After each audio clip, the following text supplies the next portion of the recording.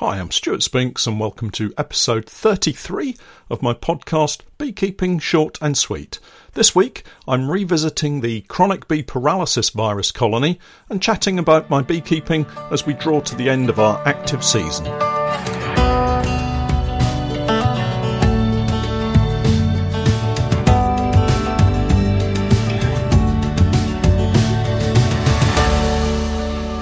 Beekeeping Short and Sweet.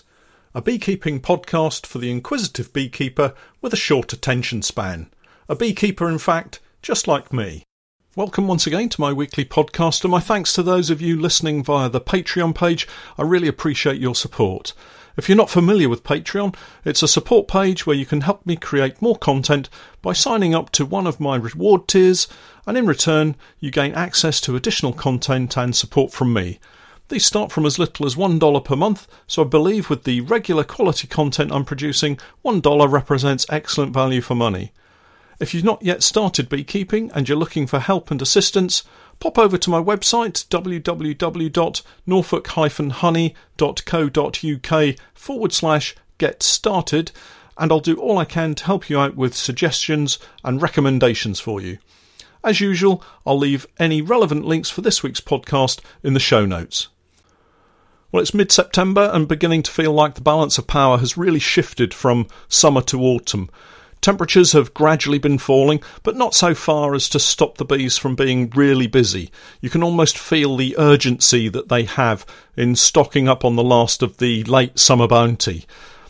As I've mentioned in my recent videos, ivy is now the predominant nectar and pollen source locally for me, and it's a real double-edged sword, providing incredible amounts of pollen, but also nectar that sets solid and can give our bees a problem deep into the winter months.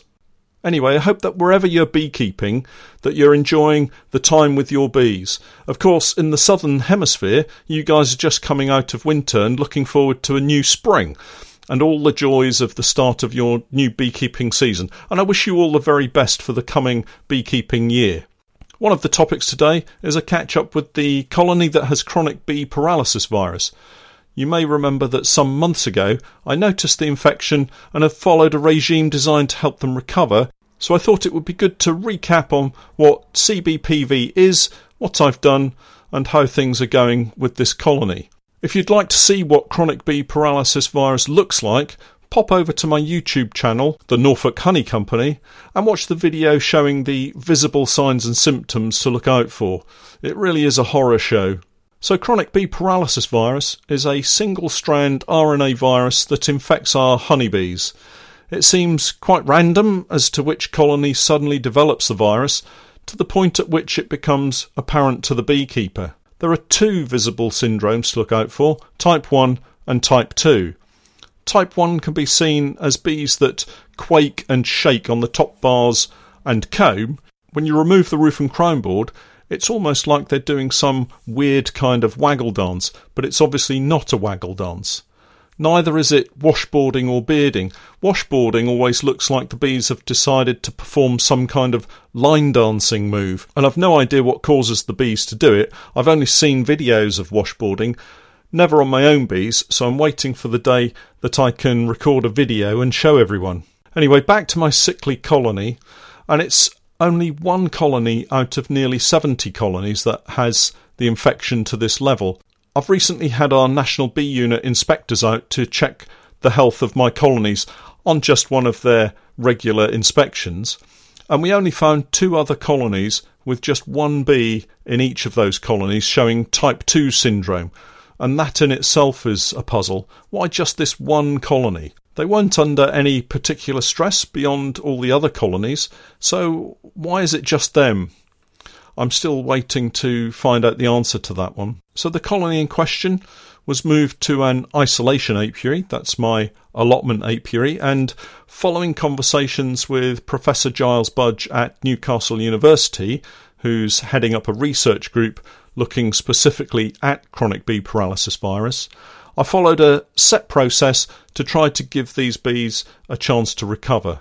So this is what I did. I moved the colony 25 to 30 metres away from the stand and replaced the floor brood box and crown board on the original position. So completely new, clean equipment. I then caged the queen, and I want to come back to talk more about the queen specifically in a bit. But she was then placed back in the new kit on the original stand. All of the bees were shaken off the brood frames into the air, and the frames returned to the new brood box. I repeated this process a couple of weeks later. At this point, the bees had quite a bit of brood and capped food stores in all of the brood box area. When our local bee inspectors came to visit, we found the brood box to be completely empty of food stores, and the colony were on the point of starving. Now, there could be a couple of reasons for this. Fewer bees meant the various duties required of the bees in the brood nest caused a sudden drop in the number of foraging bees, and so they had to use up the stores in the brood frames. Or it may have been that the wasps were able to get into the brood box and rob out the stores, although I don't think this was the case, as the cells were not chewed away as they are when wasps attack. What was interesting was the near starvation lethargy that was exhibited by the bees. They were hardly moving, and it was obvious that it was a very close call. Anyway, I quickly added a bucket feeder with heavy sugar syrup. That's a 2-to-1 sugar to water ratio, and the bees were able to recover their energy fairly quickly. I did wonder if the near starvation situation would maybe have caused those heavily infected bees to die more quickly, as we have had quite a pile of bees both outside the hive and on the floor. I topped up the feeder just a few days ago, as they'd taken all of that original syrup down, and they were back to their normal rate of movement, that considering that they have CBPV. So the current state of play is this. The colony has reduced to the size of a nuke, but there are only a few bees now showing type 2 syndrome. And type 2 syndrome is where they're looking almost like black, hairless bees. They look quite greasy, and their wings are somewhat dislocated. There are still a high number of bees showing type 1 syndrome, the shaking movement, but the bees are more active and still bringing in a lot of pollen, and of course at the moment that's the ivy pollen. I really don't know if all the effort I've put in with this colony will ultimately be worth it.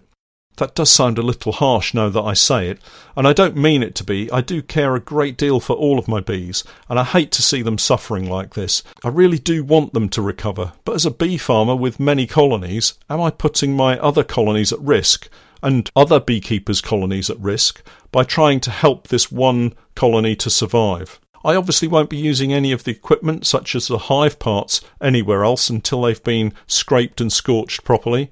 It's an important part of maintaining healthy colonies that any equipment that's reused is completely cleaned before being moved around.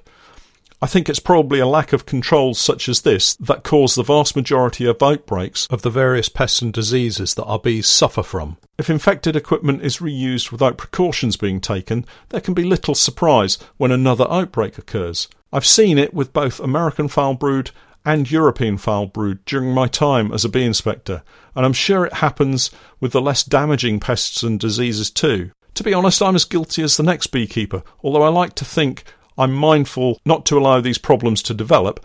I recently messed up, and it just goes to show how quickly things can get out of control. At my sponsored apiary, the one with the Happy Valley Honey Langstroth polyhives, I had a couple of colonies in commercial hives, and one of these became a drone-laying queen, which was almost immediately attacked by wasps. I think this year it's become a familiar story, weaker colonies falling foul of wasps.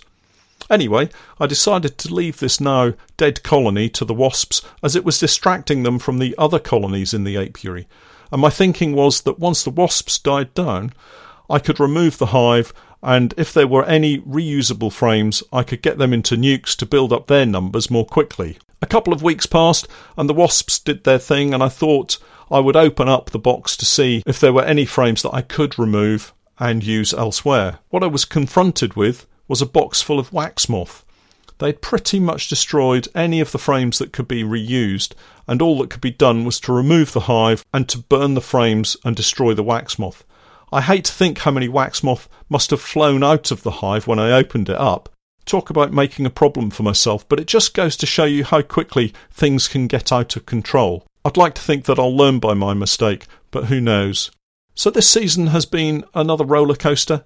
but I think I'm pretty much set for the coming months. The feeders have been on for a couple of weeks now, and the bees have been taking down the syrup very quickly.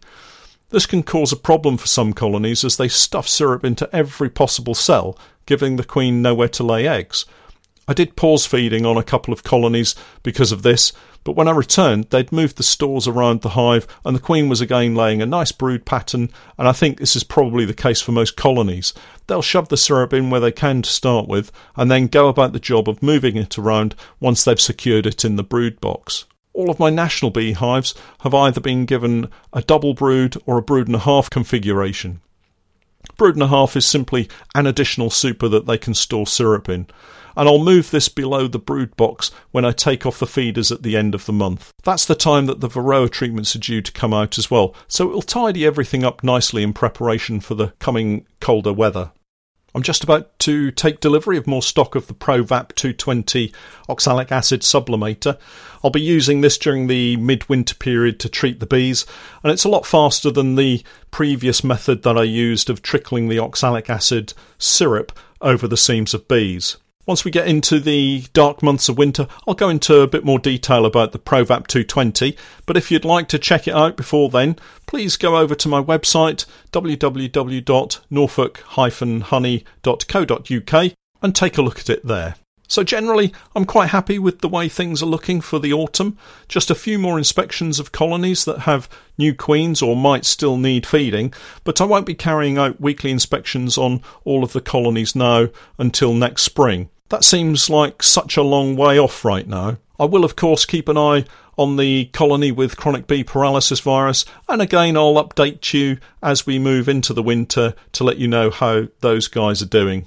And with any luck, between the podcast and videos, I can keep busy, keep you guys entertained, and sit out the time before we can again get back into the hives. Well, that's it for this week. Thanks for hanging around until the end of the podcast. We'll catch up again next week, but until then, I'm Stuart Spinks, and that was Beekeeping, Short and Sweet.